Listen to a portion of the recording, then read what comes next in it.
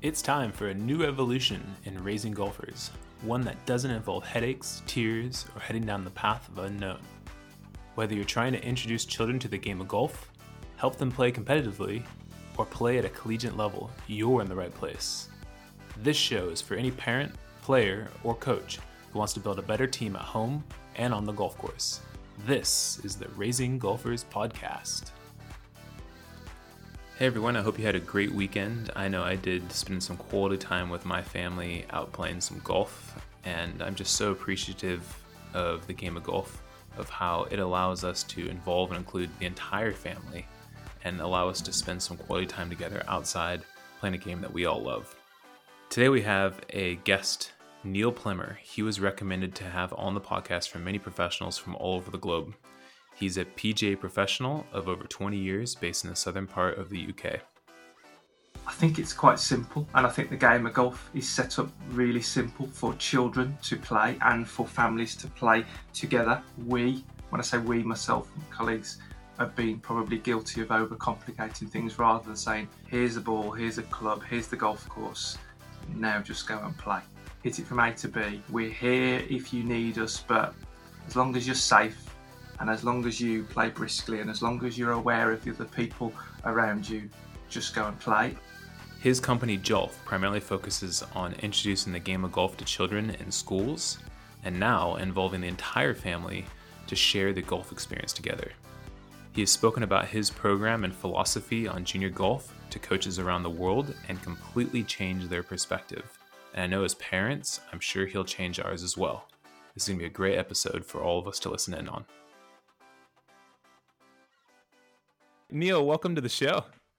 Thank you for inviting me. I'm looking forward to this. It's been a long lockdown of talking to people, but not talking to as many people as I like. So quite looking forward to chatting to somebody. Yeah, for sure. No, I'm excited as well because when I've talked to other coaches about early development in golf, your name obviously has come up a couple of times, and I'm just happy that we're able to talk again. I know we had a previous talk a few weeks ago before recording this episode. So just a few things people should understand is one thing that I think is quite interesting about yourself is that your perspective on how the game should be introduced to people is quite different than what you hear from other coaches or maybe the norm. So I'm excited to kind of dive deep into that today. Yeah, I mean, for the last 8 to 10 years, I and a number of my colleagues, we've focused exclusively on coaching children. So we've made decisions along the way to not coach adults, to specialise, and as we've continued to specialise, we've sort of got further and further and further. So we're very clear now the participant that we're working with and why. So children and their families that are just having their first experiences at golf, whether that be in a school or a community setting, and then giving them the most positive first experience we can, and then access an opportunity to play further. So we have very little want or concern about how good they get, and more about whether they have that first access and opportunity to play, and then doing it again. Yeah, it seems like such a simple idea and concept if you actually sit down and think about it, right? But we've thought about it a lot. Right. But it's obviously just, it's missed from the coaching perspective. And I think even sometimes, myself as a parent and other parents, we forget about how important that really is. I think all of children's sport activity has been professionalised over the last however many years. And, we've been probably party to a lot of that where, we get children involved in coaching and, they need to do this and they need to do that. And need is a big word, which maybe we'll come back to.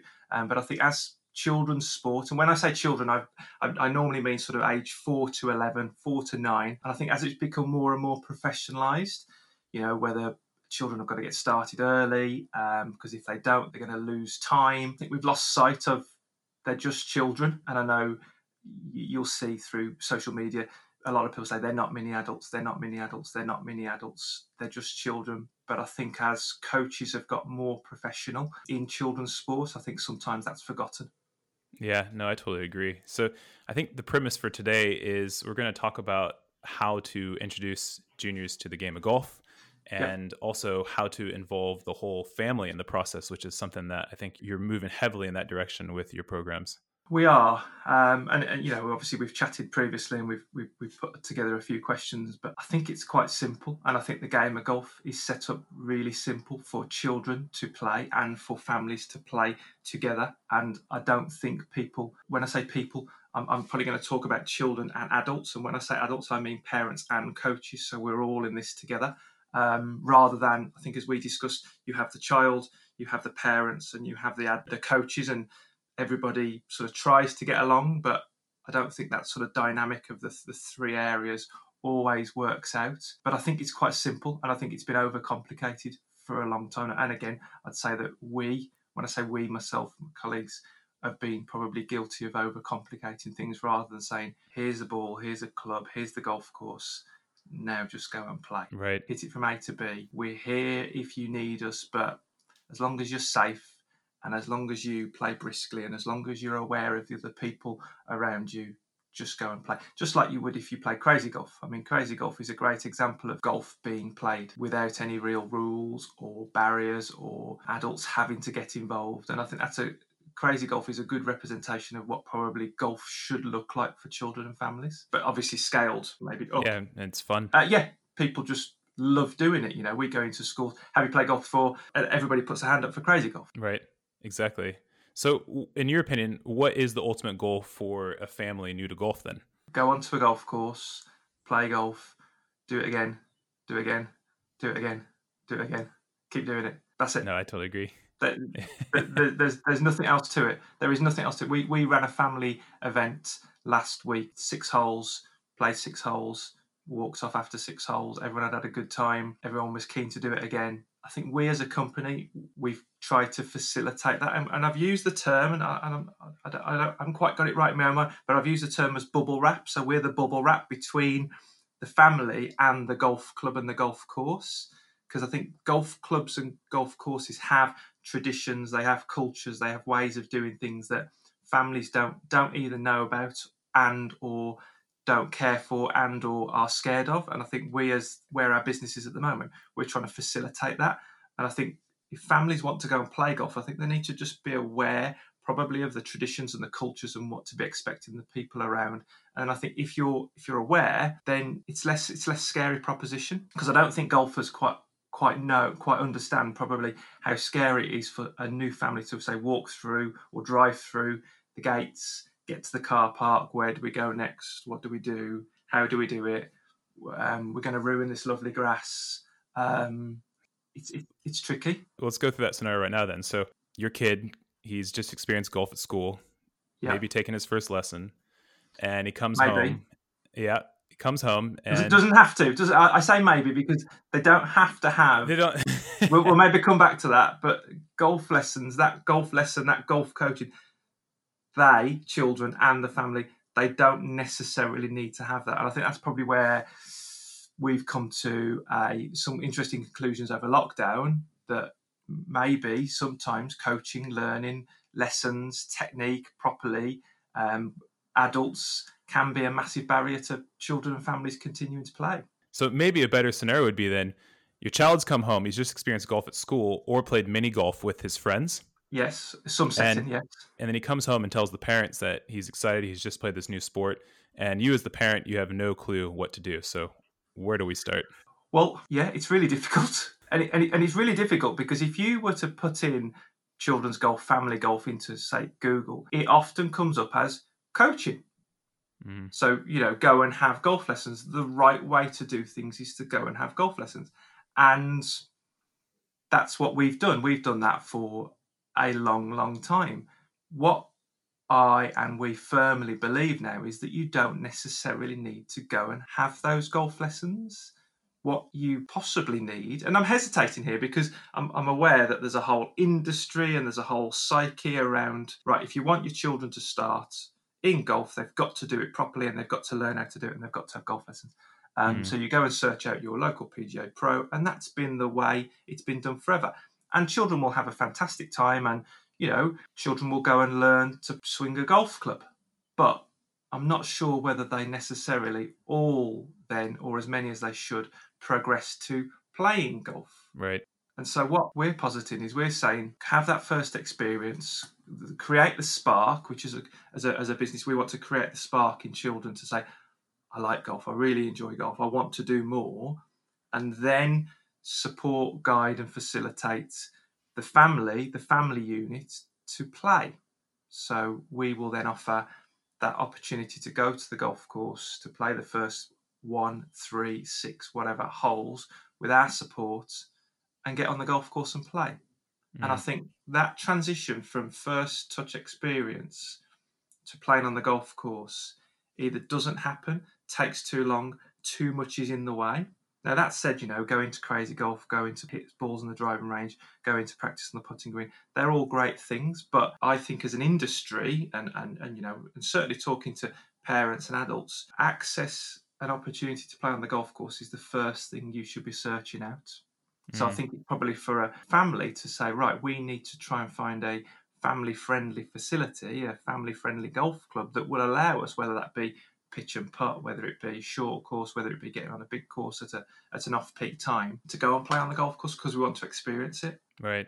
And I don't think that happens enough. I think so many of the initiatives that we've run in the past have been, your child shows an interest, you come and search us out because we know what we're doing. Right, okay, you need to come to us and we'll get them involved in a coaching session and they'll come every week. And we've probably been guilty of not accessing the golf course as much as we should, not initiating that playing golf. No, I totally agree. So, whether this happens before the family goes on the golf course for the first time or after, what are some things that parents need to understand about golf? So, for example, what is it a parent needs to understand about child development at a young age? I think that parents know. I think they know more than they give themselves credit for. I think what so many parents do, and I've been guilty of this all to a certain extent, is trying to help when help's not needed.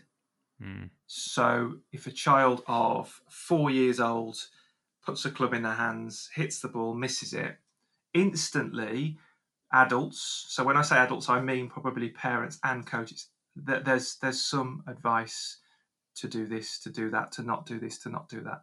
Now, missing it is fine. Missing the ball is a prerequisite probably of learning to play the game. And then they've got the we were talking about, then the tips come out of keep your head still, make sure your hands are on the golf club correctly, keep your feet still, swing slowly, keep your arms straight, keep your head down. Now, none of those things are going to help the child hit the golf ball. They might make contact with it the next time, but they won't be able to strike it and flight it and send it, which is what they need to be able to do. Why is that? So, why? Because children are built to move. Children are built to move, and I think as adults, we need to allow them to find their movement patterns, fail, miss it, explore different ways of moving. So just take, for example, feet. Keep your feet still. As soon as you say to a young child, keep your feet still, then all of their ability to move themselves in sequence and create power from the ground upwards is gone. They just can't do it. They can't transfer weight. They can't move in sequence. They can't move towards the target. They can't get the club moving. That's just one of the things, and that's one thing that we hear so often: keep your feet still, point your feet in the right direction. Those things really don't matter. What really matters is that the child can hit it from the middle of the golf club, make the sound, point the club where they want it to go, and then do it in lots and lots of different ways. Right. And I think there's a fear sometimes of, if we don't tell them these things that we think are important, then we're going to lose out on time further down the line. But that's not the case. Golf's a game that you can play forever and ever and ever. And, I think it's only over the last, maybe 15, 20 years that children have been allowed to start playing earlier and earlier and earlier. Equipment's got better, access opportunities got. So you do see now 3, 4, 5, 6-year-olds playing. But I think adults have imposed the adult version of the game on these young children. And I don't think we've taken a child-friendly approach to how golf's learned. No, I would agree. Take, for example, Montessori. So a Montessori nursery who allows children to explore and create and do things their way and make their own rules. And I think golf is well positioned to be able to allow children to learn in, if you like, a sort of a Montessori way, which has very much been some of our foundations with what we've done in the past. Yeah, I really enjoyed one of these posts you had on your blog. And it said, what should a kid's golf swing look like at different ages? And then you posted a bunch of pictures. Yeah. And I just thought it was so true. And I think it's something that everybody should understand. And I clicked the blog post because I was just interested. And then when I saw the pictures, I was like, I just love this. Can you Yeah. talk a little bit about that? Yeah. I mean, we've seen, in school, we've seen thousands upon thousands upon thousands of children. And so in school, the setup is, here's the club, here's the ball, here's the golf course that we've set up, now go and play. So you'll get them holding it this way, that way, upside down, left to right, all sorts of different ways. And I think it's only when you see children play in that raw state can you begin to understand that, maybe this one size of put left foot, left hand, right hand, swing it to L, maybe that's not always the best way for everybody. It might be the best way for some and for a minority, but not for the majority. Rather than saying, here's the club, here's the ball, there's where you want to send it, show me what you've got. And the thing is, we want children to be flexible. We want them to be adaptable. We want them to be creative. We want them to discover. So we have all these different things that we want. And I think a lot of people would agree that they're really important. But then the adult's behaviour is the opposite to that. No, we want you to discover and be flexible and be adaptable and get onto the golf course and be creative. But you've got to make sure you do it in these right ways: left foot, left hand, right hand, L to L. And there's lots of creative and fantastic ways that people have found out of doing that. But we much prefer saying, let's see what you've got, and let's guide, and let's nudge, and let's facilitate. Let's just push you in a certain direction of sending it higher, sending it further, sending it straighter, being able to control it when you need to. And surely the best scenario is that the child comes back to you and says, I've been doing this, now I want some help doing that. And so as an adult, we've just got to be ready and prepared for when they ask and when they want to do something different. And that's not even necessarily be better. Because again, I think society nowadays wants everybody to pursue to be the best they can be and to be better and to be an elite performer. And golf's a sport that being rubbish at it is fine. A lot of people already are. The majority of the population who play golf are rubbish and enjoy it just as much as anything. Right. And so we've said in the past, it's a conversation I've had with a lot of girls, especially of, say, 9, 10, 11, 12, 13 years old. Maybe, physically and mentally they're going through lots of different changes earlier than boys. And they say, well, why don't you enjoy golf? Oh, well, I don't like being rubbish at it. And I've said, you enjoy it? Yeah, I love it. Okay, so you can be rubbish at it and enjoy it, and that's fine. Don't let anybody tell you any different. And then suddenly you can see there's like a click. What? I'm allowed to be rubbish and I can still enjoy it? Yeah. Oh, okay. Thanks. All right. Well, I'll carry on with that. It's interesting as well because, like what you touched on, you might get a kid that walks in, he holds the club with one hand. I saw some of these pictures on your post, and he just swings it with the one hand, right? Yep. And you'd be surprised that over time, if you don't say anything to that kid, he might watch other kids in the class, or he might see something on TV. And then next thing you know, without anybody ever even telling the kid over some length of time, he starts holding the club maybe closer to what might look like or an adult would hold a golf club, right? And you don't have to say anything about it. Happens all the while. So again, you look at those pictures, that one child, and I can vividly remember quite a number of them, that one child who will be in reception class, so they'll be 3, 4, 5 years old. Why will they hold it with one hand? Well, that's the question I want answering first. Why do they hold it with one hand?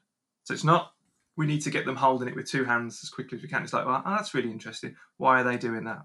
And so speaking to the teacher, how do they get on with, holding a pen? Oh, yeah, that's a real struggle for them because they haven't developed those fine motor skills, motor control. They've never done it before. When they have put a stick in the hand, it's been that's how they would do it. They would hold it in a straight line, one-handed. And that's the way it's tap, tap, tap, tap, tap, tap, tap, tap, tap. Well, that's okay. Well, why is that not okay? And so a lot of people will then, and I've been challenged numerous times, so when would you teach the grip?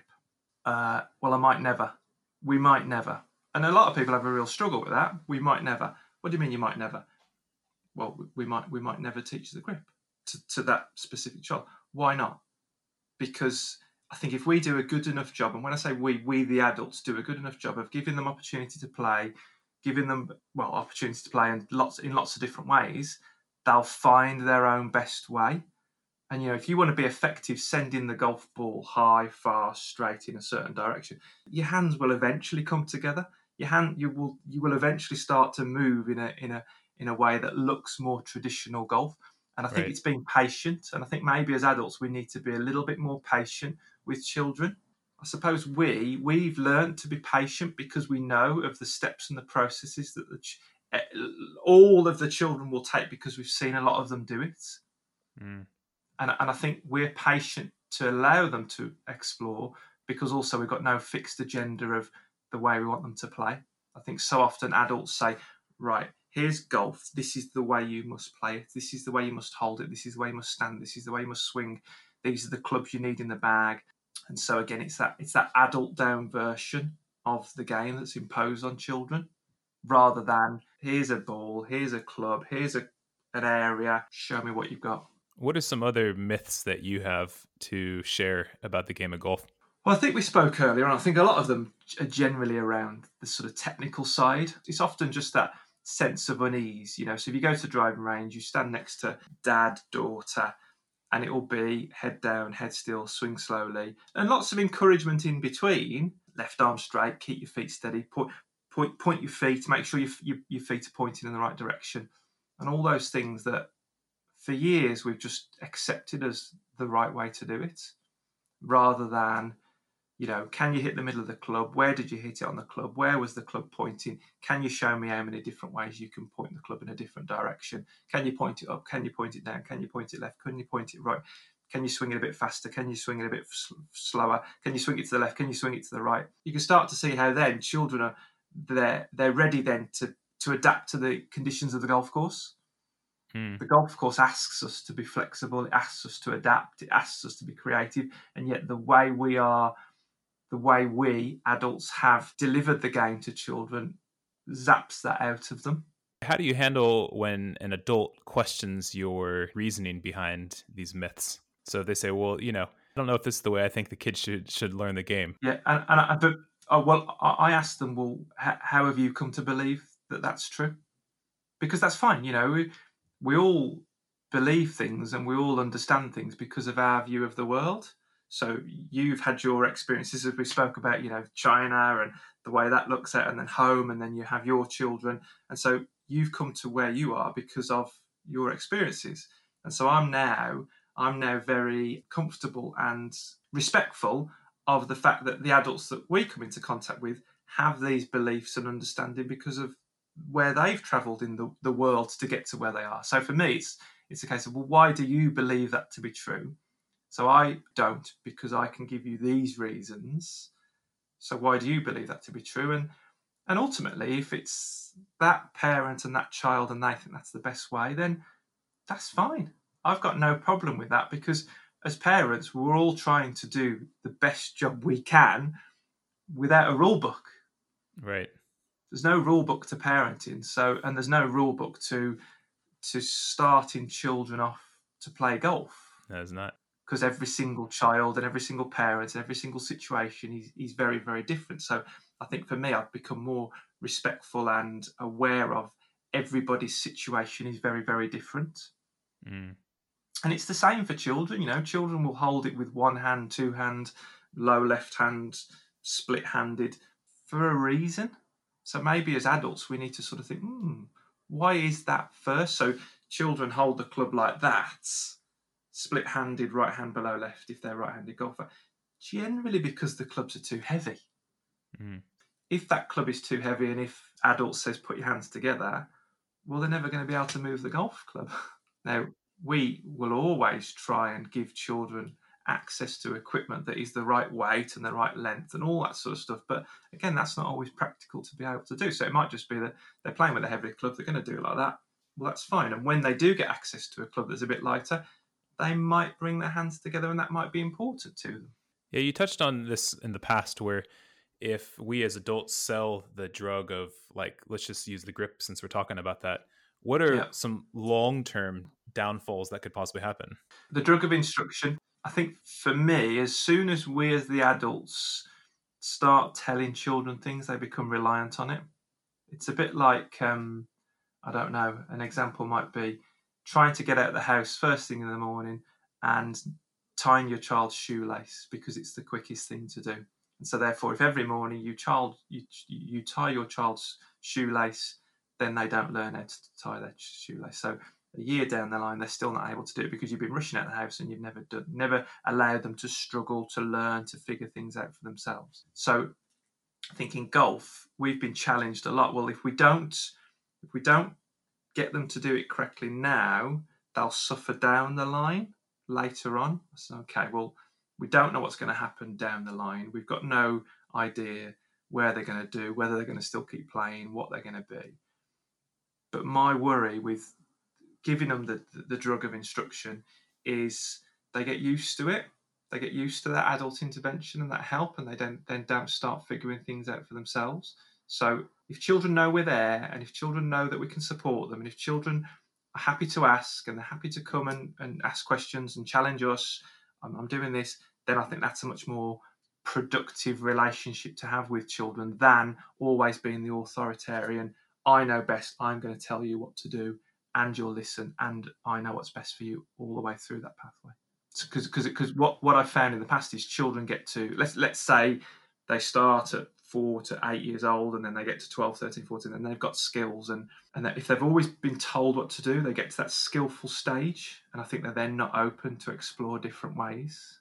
And I think children then end up with quite fixed mindsets. Not all, but it has been the case often. So, and I think that's why when we started with Jolf, we looked at it in a different way, because I'd seen so many of these children, 15, 16, 17, 18, who were skilled, good players, wanted to, crack on and be experts, but they didn't have an open mindset to learning often. It was never their fault, but I was always intrigued and thinking, why might that be?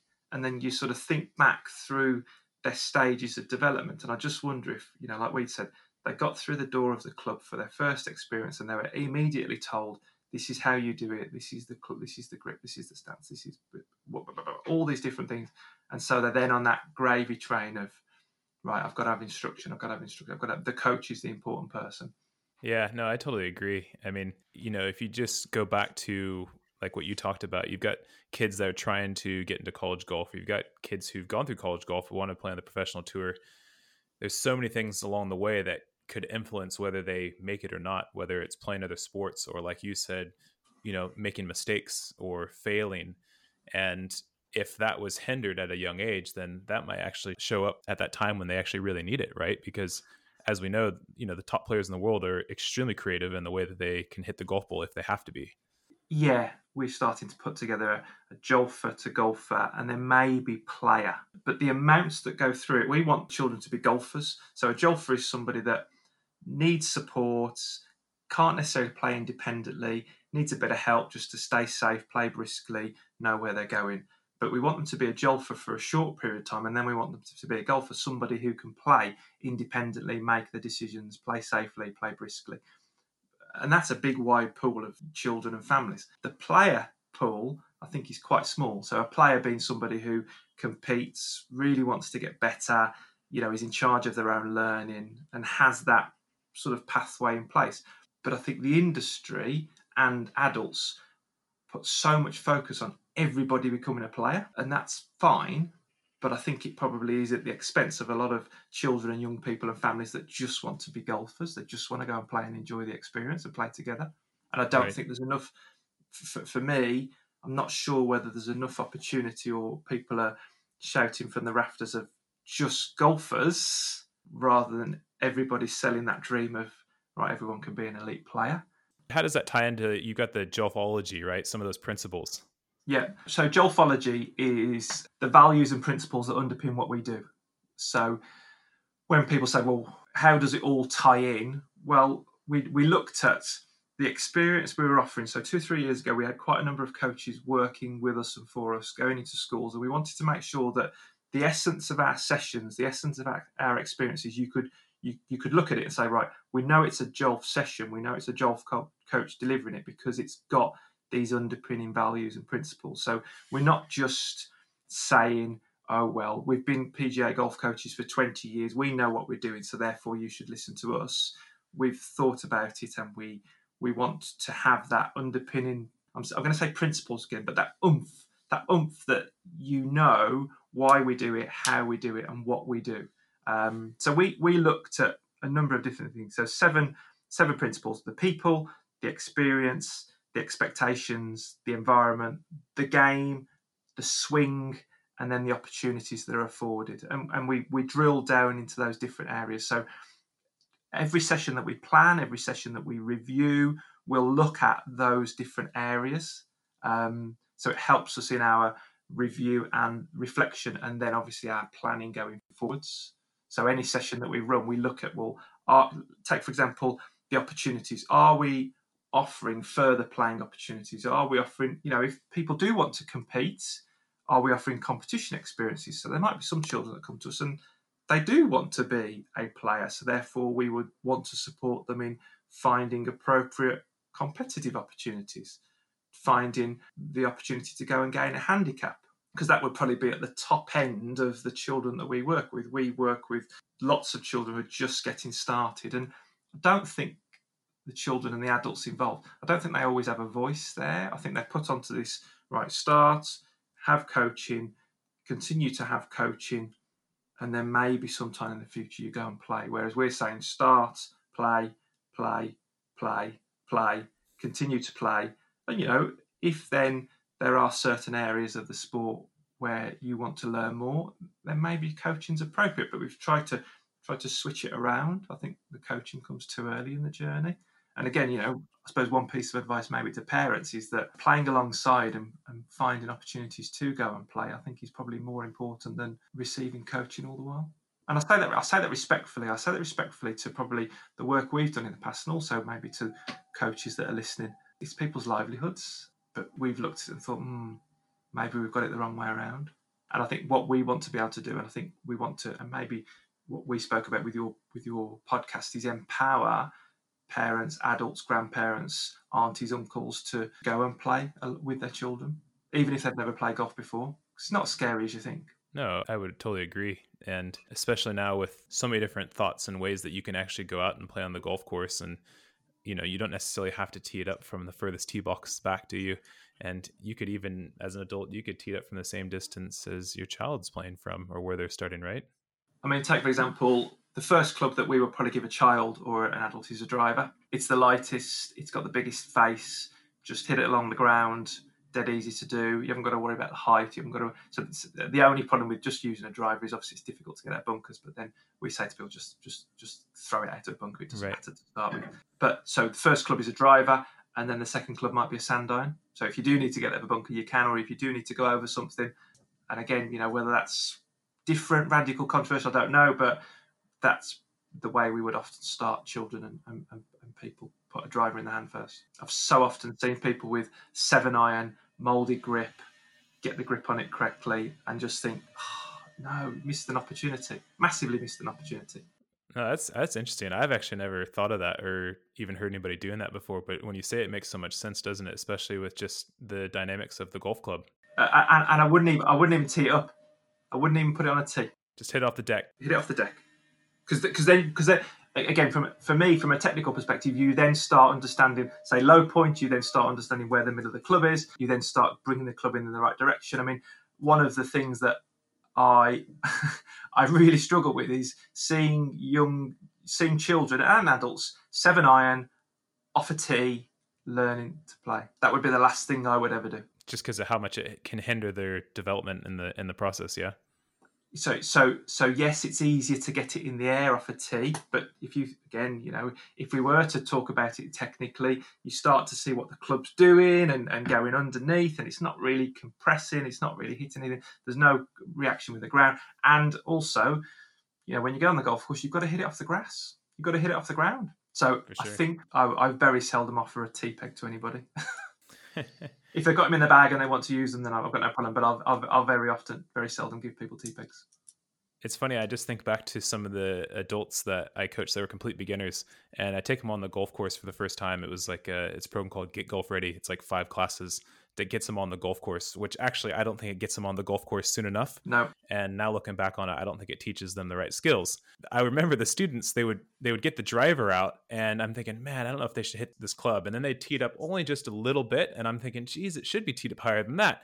And then they would hit it, and it would roll, and it would dribble down, and they would be excited. And I'm thinking, okay, that's wrong. But now I'm thinking about it. I'm like, you know what? It totally makes sense why they were doing that. And I should be doing that more and letting them do that. Or just like you said, hitting off the ground.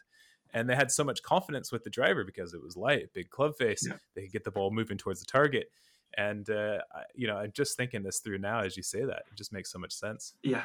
It's like what we've done is we've tried to strip the game back. And I think this is probably what I would challenge, if there's coaches listening, or if there's adults, parents, grandparents listening, just strip the game back and what have you got left? We've done a lot of work in the past in a number of schools, children with physical, mental, lots of disabilities. And so we've had to strip the game back as far as we can, even to the point where, we have table golf and we have different ways of delivering the game, but keeping the essence of the game, because the essence of the game is the ball is on the ground in front of us and we're hitting it from point A, where it's not moving, to point B, where it's going to finish. And so then, because we've stripped it back, we can then build it. And again, what we've tried to do is we've strip it back as far as we can for that individual in front of us, and then support and guide that individual for them to build the game how they want to play it. And I think that's the really important thing, rather than the game as we see it being imposed on the individual in the way that we think it should be learned, taught, played. And I think that's probably when I look out into the industry, and your question earlier on is, if you're new to the game, what do you do? It's really difficult because we've had our own experiences with my children with playing cricket. So never played cricket, don't know anything about it, but we're learning as we go. And I think one of the difficulties is you don't know what you don't know. And so you have to be trusting of the people that do know, but then do they know what we don't know? Because even with the terminology, we've had to get used to a lot of the cricketing terminology, and people will, the coaches and the people in the organisations, they'll just roll this terminology out without a thought to think, well, do we know what they're talking about? Because often we've got no clue what they're talking about. And I suppose if golf's a great sport, isn't it, for having, different words for the same thing: wedge, iron, pitching wedge, sand iron, driver. So, all these different names for things that could be this. They're just whackers, aren't they? They're just clubs. You've got whackers, you've got clubs that hit it in the air, clubs that hit it on the ground. Does it really matter to begin with? No, I agree. So let's move a little bit forward now to the golf course. So We've talked about what I think adults should understand, or what you believe adults should understand. And now we've moved to the golf course. So there's a lot of different scenarios on the golf course that a player is going to go through. Yep. What should and shouldn't a kid be doing on the golf course? I think first and foremost, people have got to be safe and feel safe. So be safe physically and feel safe emotionally and mentally. So I think that's both the child and the family unit, and the parents and the adults. Because if you're safe physically, obviously that's quite a positive thing. Right. But also if you're safe emotionally and mentally, then you're going to enjoy it more. So I think that's the most important thing. So for us, I talked earlier on about being the bubble wrap around the family so that they can feel safe, or be safe physically, not get hit by a club, not get hit by a ball, and also feel safe mentally and physically, mentally and emotionally. Take, for example, with other golfers around. Other golfers can be extremely well-meaning, but don't always necessarily know what those people are doing. So we had a family experience last week, and I was there to speak to the other members, just keep people just far enough away from our group so that they could just go and play and enjoy it. What we want to be able to do as a business, as a company, is be there for those families to ask those questions. So we've got, as you saw, we've got our blog, The Jolf Man, being me, and then we've got our, Ask the Jolf Man. So one part of our membership to our Jolf Club is that people can ask us anything, and hopefully they feel confident that they could ask us any ridiculous question, and it doesn't matter, because we've found in cricket, I'm quite happy to ask the obvious questions, I don't mind, but we've had to ask some ridiculous questions of the coaches and the organisers, and they'll look at me as if, well, are you stupid? I'm like, yeah, we are cricket stupid. Like, families and adults will be golf stupid, and I want to know. And the reason I want to know is I want to know for my sake, and then I want to know for my child's sake. Right. So we have a ask the Jolf man at jolf.golf. We've got an email that people can just ping us through the most obvious questions, and we'll answer them respectfully and in the best way we know how. But not by necessarily telling, but just to say, well, okay, well, we'll work with you so that you can find out your own best way, because every situation is going to be different. So you let kids be kids in so many different ways. What about letting kids be kids in the golf course? Because there's so many old school etiquette things that kids are supposed to abide to. For example, no running or no shouting, things like that. So what's your take on that? One of our Jolfology principles is expectations. So we set the bar of expectations of playing safely, playing sensibly, and playing fairly. So we would have a conversation with child and adults around. And this is not what we expect others to do. We also expect of ourselves. We would demonstrate those values as well. So once children know and understand what being safe is and what being sensible is and what being fair is, and once we've set that expectation, then we can talk them through it. And if they run, it's a big open space. And if they're safe doing it, well, that's okay. If they make noise and it's fairly done, then that's going to be fine. And again, we'll say to families that play together, just don't expect your child to stop talking when you play, because why would they? And why is that important? We have children that play golf together. So child's out hitting it. These two here are nattering as they go, but the person that's hitting it, they're not bothered. So why should they keep quiet? Does it matter? No. Might it matter in the future? Yes, it might. Let them find out when it matters to them. Right. It's also another example of that is touching the sand in the bunker. So all too often when people get onto the golf course, you can't touch the sand in the bunker. Why not? Because it's the rules. Does it matter? No. When does it matter? We don't know. It will matter at some point in the future, and when it matters, we'll tell you. For sure. No, that makes sense. Those rules have got to have context. But all too often, you'll have done it, I've done it, start a bunker lesson by saying, oh, right, okay, the first rule of bunker play, you can't touch the sand. Right. So the group of children and adults will nod, right, can't touch the sand, right, okay, we've got that. So then you see them tense up over the golf ball. Oh, but by the way, when you go to hit the golf ball, you must hit the sand, but you just said we can't touch the sand. And then you start to see where you've got problems. For sure. And I think thinking about now, it just takes away some of the fun for them. And then, like you said, the objective is to go from A to B. And at this point, does it really matter how you get from A to B? Does it matter that you're abiding by the rules? Does it matter what club you're using? We had one child who, came to the coaching sessions and then played in an event, went into the bunker and touched the sand before they hit their shot. So it was a competition. So somebody pulled them up on it. Parent came back. I said, how did they get on? Yeah, did really well, really enjoyed it, loved it. Oh, but how come you'd never said that they couldn't touch the sand? I said, well, it hadn't been important up to then. Does he know it now? Yes, he knows it now. Will he do it again? Well, not in that instance. Well, there you go. There's great learning, because they then had learning in context. Right. Now, it might be the long way around. Is it ethical?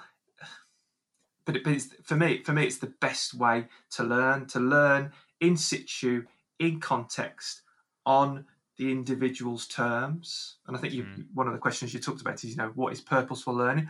Purposeful learning is when the learner is in charge of the learning. And I was sort of thinking about what's the answer. Well, the answer will always be different. But now, if you're following a curriculum, so school curriculum, we need to get from this point here at the beginning of term to that point there, then learning will probably be different. But for us in golf, we don't know what that landscape looks like going forwards. We don't necessarily have that curriculum that we have to follow. I know a lot of coaching programs will, so then behaviours will be different, but we don't. We have this sort of framework and this guidance. So because we don't have that curriculum and we don't have to be in certain places at certain times, then the learner can take charge. And I think that's, again, maybe if adults are listening in, just be led by the learner, be led by the child, be led by what you need to know. And the stuff that we as adults need to know isn't always necessarily what the children need to know and or do. Because again, I think children need to do more than they know. Right. And because that's often in our planning, or for our sessions, what do we want children to do? What do we want them to know? And again, maybe if an adult is going to the driving range with a child, and I say this, coach or parent, what do we want them to do? What do we want them to need them to know? Might be worth something worth noting down, whether it be in the mind or whether you just note on a bit of paper. And I'd always say, do more. You need to be doing more than they need to be knowing. No, that makes sense. And on the golf course, like when they're, for example, playing, some other things that they should be doing, you talk about like should or shouldn't they have a caddy? And what about, and touch on keeping score as well. Keeping score, if you want to, make note of the good shots, talk about the good ones, talk about the bad ones, talk about the view, talk about that sheep over there. Count if you like. Let them tell you the wrong score. Does it matter? Now, people would maybe listen to this and think, well, he doesn't care. I do care. And I care about the experience they're having, and I care about them wanting to come back and have an experience again. So therefore, there are a lot of things that I think people care too much about that don't matter. Right. So, at the end of the hole, how many shots did you hit? So the child will go back, they'll think, 5. I'm going to write 5 down, and that's okay. I can't remember. Was it 10? Yeah, it was 10. That's fine. Right. Now, if it's a competition or an event, I can sort of see how that might be important. But the events that I end up seeing, parents carrying golf bags, parents or adults caddying, parents keeping the score, parents writing down the score, parents making all the decisions. So I think if parents are choosing experiences like that for their children, I think they've got to review and maybe reflect on, well, what experience is the child having? So for me, I would always want children to carry their own bag. I would always want them to, as best they can, keep their own score. Right. Because that's part of the learning process. Because again, not carrying your own bag, not keeping your own score, not choosing your own golf clubs, those qualities are not representative of the game of golf. And again, representative, I think, is a really important word to know. So representative is, well, what does the game of golf look like? The game of golf is making your own decisions, making your own way around as best you can, being in charge. And so many of the experiences and events I see children partaking in, especially through social media, they're not doing those things. That's quite interesting. So what would you suggest an adult does when a kid's on the golf course? What do you think, what would be the best scenario? Play alongside, chat, be the adult. So the adult's responsibility on the golf course is to keep the children safe, or be there to make those adult decisions. Maybe talk about turns, maybe sort of, we talked about the expectations of behaviour, be safe, be sensible, be fair, maybe just to uphold those things. I think the adult's got to be clear about what their role is. And I see adults, let's just go back to carrying the bag. Why? Well, it's too heavy. Well, then they've got too many clubs in the bag. Right. Or too many balls. Or too many balls. And if they need that many golf balls, then that's fine. But right. Or get a trolley. I'm not a big fan of trolleys. I think trolleys, they slow down the process. For me, 3 or 4 clubs, enough clubs in the bag that they can carry it themselves. And also, it's their belonging, isn't it? It's a big part of golf. There's your bag. Take care of it. Clean your clubs. We're asking children to cherish and treasure and be part of it, and then we're taking all those experiences and moments away from them. And you look at social media, I take a look at it and I see, and I think, I do wonder, these children may well, who knows, go on to be very, very successful, but are they enjoying it? Are they getting the best out of their experiences? Are they missing out on some purposeful learning? I think maybe they are. And again, I'm hesitant with that because we as adults, we always make decisions in the best interests of our child, and don't think anybody goes out to do it wrong, if there is a right or a wrong. But I don't think people are going out and questioning what they're doing. Yeah, I agree. If my children chose to go and play in an event, I wouldn't be carrying their bag. I wouldn't be their caddy. I wouldn't do those things, because I think then I'm then not allowing them certain learning experiences and playful experiences. I totally agree. And again, it makes so much sense when you think about it, doesn't it? Yeah, it's just taking a look at these experiences with a critical eye.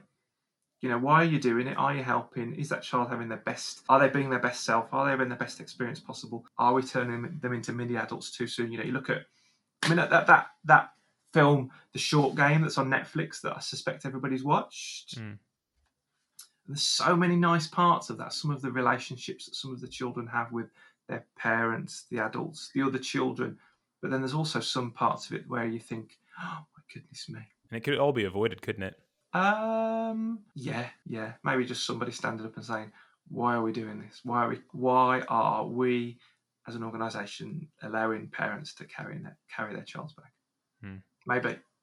Now, again, that's not me being judgmental. That's just me asking a question. Right.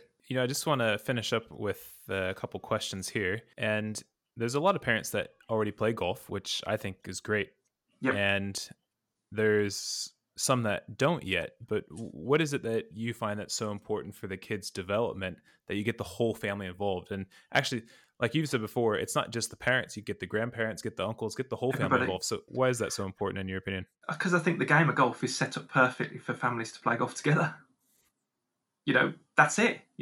Golf as a sport, we come back to crazy golf. So if you play crazy golf, the whole family, from grandma, grandpa, little 2-year-old, everybody can have that experience. So why can't that be transferred to the golf club and the golf course? But I think, what's happened is that golf has been either taught, coached, or presented to families as individuals. So if we were to be, dad might play or mum might play, and then dad and or mum who doesn't play would go and have their golf lessons to get started. Children would then go and have their golf lessons to get started. Grandma and grandpa may or may not play, but they might play away. And never the twain shall meet. No one ever brings it together. Whereas if we as an organisation or as a sport just said, right, let's get the whole family playing, well, that just seems the obvious thing. And it's only just struck me over the last, I think, 6 to 12. We've done a lot of it in the past, but it's only just struck me that, well, get the family playing, and then everybody then wins. Family time together, out in the fresh air.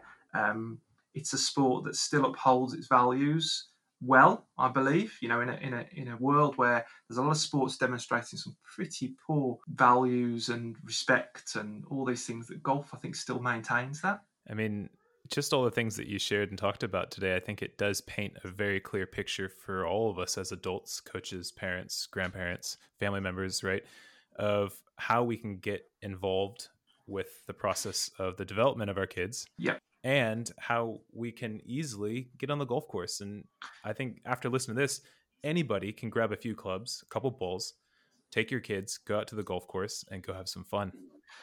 Yeah, and I think if they can't, or if they don't feel confident doing that, I think it's having somebody somewhere, an organisation, and maybe us, maybe somebody, just to say, this is what we want to be able to do. How do we get to that point as quickly as possible? Whereas I think in the past, organisations, governing bodies, businesses, coaches, we've put in lots of things that people need to do before they get to that point. Whereas what we want to try and do with our, I say business and as we go forwards, is take away all those barriers and say, right, go from having that first experience, making that decision as you've just said, and then just going and playing. No, I totally agree. So if people want to find more out about your program, follow your blog, what would be the best place to find you? So social media, Facebook, Instagram, Twitter, jolf.golf. And also if you go online, you can see our website, jolf.golf, that's got all of the links to blog. People can then join our Jolf Club. So as far as Jolf Club is concerned, it's something new that we've set up over the last 6 months. We're based in Sussex in southeast England. So at the moment, all of our events are in and around Sussex. But as we want to grow, we'd love to be able to speak to parents, adults, coaches, clubs who would want to be involved. But even if people just want to ask some questions, we want to be the organisation where people can ask those, if you like, stupid questions, those questions that I don't know what I don't know, so I need to know it. And I don't necessarily want to have the sort of traditional way, right? You must do this and you must do that and you must do the other. Just get out and play golf. Just get out and play, pitch and putt, crazy golf, whatever it might be. Set it up in the back garden, set it up on your local field. I think a lot of clubs would be ready and willing to receive people. They just don't yet know it, really. For sure, I agree. So what would be some of your final words of inspiration for raising golfers? I think it's just follow the lead of the child.